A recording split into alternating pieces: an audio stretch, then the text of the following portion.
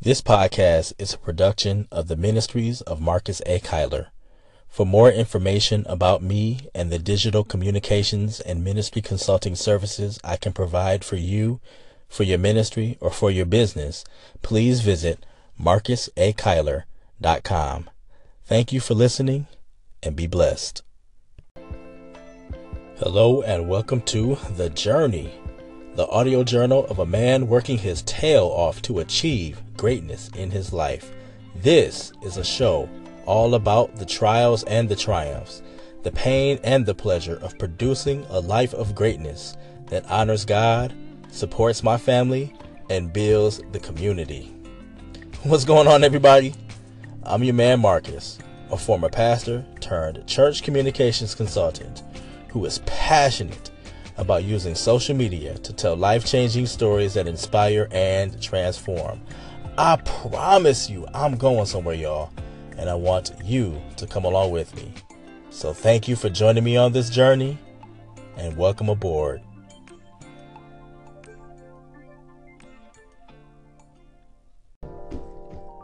The YouVersion Bible verse of the day comes from Ecclesiastes chapter 3, verse 1, from the Christian Standard Bible.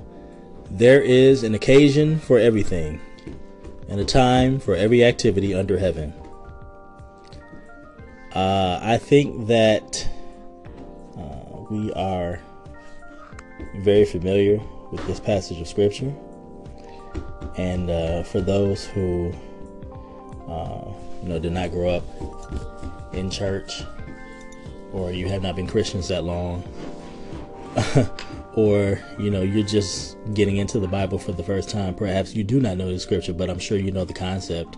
I'm sure you heard it before, outside of a Christian context. And so I don't even want to do too much with this as far as looking at this verse is concerned. But what I want to do is I want to talk for just a few minutes about the concept that is apparent here.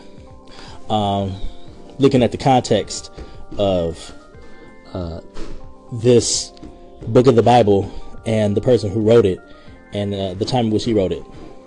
This is a book of wisdom. It's part of the wisdom literature, that section of the Bible, and it was written by King Solomon. This is the same King Solomon who penned much of the Proverbs, and also the same one who when God asked him what he wanted, he stated that he wanted wisdom above everything, and God blessed him with wisdom plus so much more. And we always talk about that when we talk about God supplying all your needs according to his riches and glory, and about seeking first the kingdom of God and all his righteousness, and all these things will be added unto you. That concept of both of those verses comes out, it is reflected in the life of Solomon. But we are at a point in here in Ecclesiastes where Paul is nearing the end of his life. Or I can't remember off top, because I did not look at it. I cannot remember quite off top how much how close he was to death, but I do know that he was he had lived for quite a while, and by this point he had been through a lot of life experiences. He had gone through some things as far as getting caught up with with women, and doing some things that he ought not have been doing, even though he had all the wisdom in the world. And he desired to do right in a lot of ways, and in a lot of ways he did, and a lot of ways he didn't. He was a flawed individual, just like we all are. But he was at a point in his life where it gave him the perspective to write this, talking about there's a time and a place for everything, under the heavens. Once we get to that point in time, I'm saying, those are the words of somebody who's had some life experiences, somebody who's been through some things, somebody who's had the experience of falling a few times and having to depend on God to get him back up. But also, we have to consider, if you read the book of Ecclesiastes, even though there were definitely prophetic books and prophetic foretellings of Jesus, in the Old Testament, if you talk about the individuals of the Old Testament, they did not have that concept of there being a Christ at that time. And so, Solomon is speaking from that standpoint when he was talking about the vanity of everything, the vanity of everything, because all he knew was this life, and all the hope he had was in this life, and he didn't know anything other than the here and now. So for Solomon, at this time, there is a measure of hopelessness that he's dealing with here, because, like I said, there was no concept of life after death. There was no concept during that time of eternal life, and what you were experiencing right now on earth, that was going to be the apex, that was going to be the pinnacle of that which you would experience. And so it caused them to have the perspective that, at the end of the day, everything is vanity, because we're all going to die. And, there was a lot of, the concept of not seeking temporal things, because they're not really going to mean much, and it's all vanity. There was a lot of that in there as well. There was a lot of wisdom in there. Solomon was spitting a lot of wisdom. He was definitely spitting bars. But by the same token, that the hopelessness of not having a savior was definitely evident here. I'm not, like I said, I'm speaking from the dome right now, but there is a passage where Solomon talks about somewhere where Solomon's talking about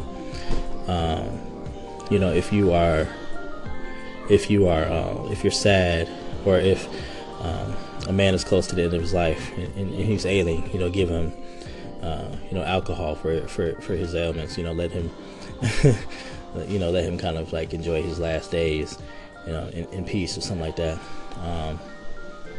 In fact, was that Proverbs and not Ecclesiastes? But anyway, same person though. So the perspective is there nonetheless. And I just want to talk about this for a second. I just wanted to illustrate it because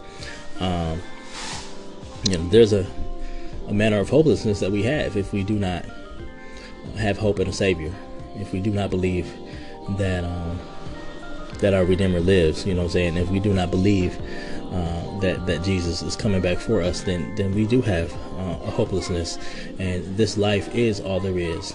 Now, we do need to live this life to the fullest and do everything that we can, to enjoy the best life that we can enjoy here on earth. But by the same token, we do know a Savior, and we say things and we make decisions based off that knowledge of who Jesus is. And so I just wanted to illustrate that for us today, and I pray that you are at a place in your life where you're able to have the kind of perspective that Solomon has, because he made some mistakes in his life, and he's able to minister from them. He's able to teach from them, And so I pray that you're able to have that perspective, from that standpoint. But I also pray that on the converse, that you do know that you do have hope, and that it's a blessed hope, and that you do have a greater life to come, after this one, but that there's also still an opportunity for you wherever you are now to enjoy this life, because I've said it so many times before, and I'll say it again, and I'll say it until my dying day, is that you are never too far gone for God to redeem you. And if you are breathing, if you have activities of your limbs, if you have breath in your nostrils, if you have a pulse, then wherever you are, no matter how old you are, no matter what you've done, God is not through with you yet. And that's something that, in light of what we read here in Ecclesiastes from Solomon, in light of that, that's something that we do need to think about, and something that we do need to celebrate. And so we thank God, and I just leave you with that.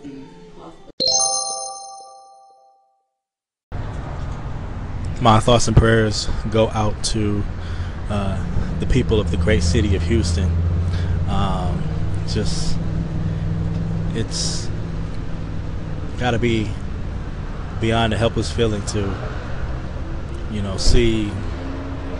see before your eyes, you losing everything and you not being able to do anything about it. And I have no idea, what that's like on that kind of level. So my heart just really goes out. My thoughts and prayers. I wish I could do more than give thoughts and prayers right now, but unfortunately, where I am in my life right now, that's all I have to offer. But what I can offer is what I'm trying to offer here on the journey. Anytime that we come into a situation where some type of leadership principles can be offered, I want to at least offer some kind of perspective. And I'm not going to get into a long drawn out thing about this, but what I do want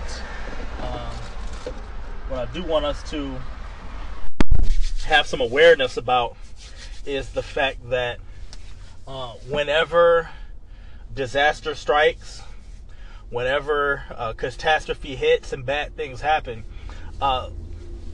those times are what brings out the character in people. You find out who people really are in these types of scenarios. And I'm not going to give any commentary or any judgment about this, but to see what Joel Osteen, who pastors one of, if not the biggest church in the nation that happens to be in Houston, seeing the way he's been kind of dragged in the media over the past several days because of his response to the disaster.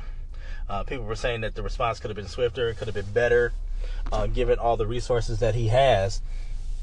And I have no judgment on that. I have no opinion on it that I would like to share here on the journey. But what I would like to say is we do need to be cognizant. We do need to be aware of the fact that with success comes such a great deal of scrutiny that we absolutely must be mindful, not just about our response to situations or how we handle them, but the swiftness with which we do so.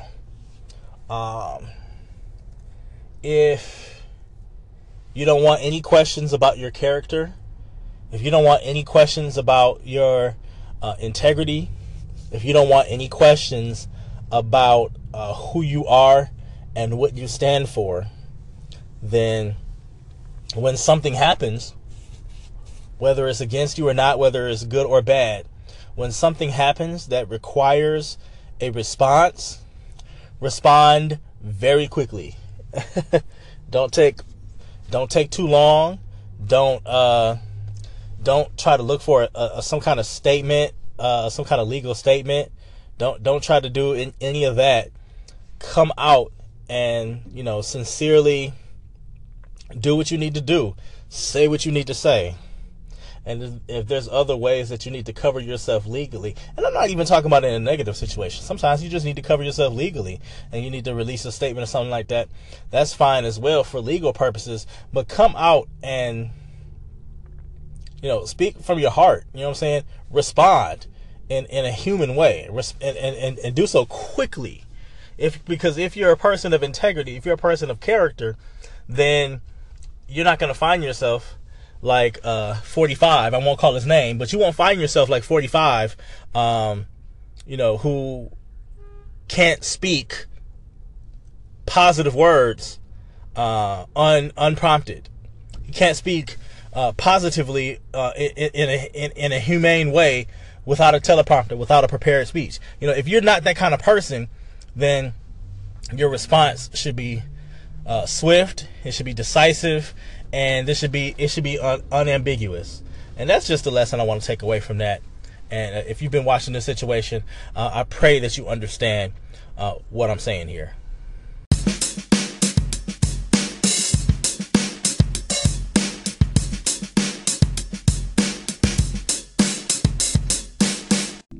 I'm going to go on to shut this episode down, man. I'm way into the next day on this right now. And so like I said, that's what happens when you do a daily podcast and you got a lot going on. I'm way into the next day, still on this episode. But I just pray that in whatever I have to say, that you're getting some kind of value out of it. That's what matters to me. Excuse me, more than anything, is that you get value out of some of my insights on some things. So yeah, just pray that you all are blessed, and I'll see you all on the next one. Thank you for joining me today on The Journey. I pray that I have said something today, or at least made you think about something that has added some light to your day and value to your life. Until next time, keep it moving, and God bless.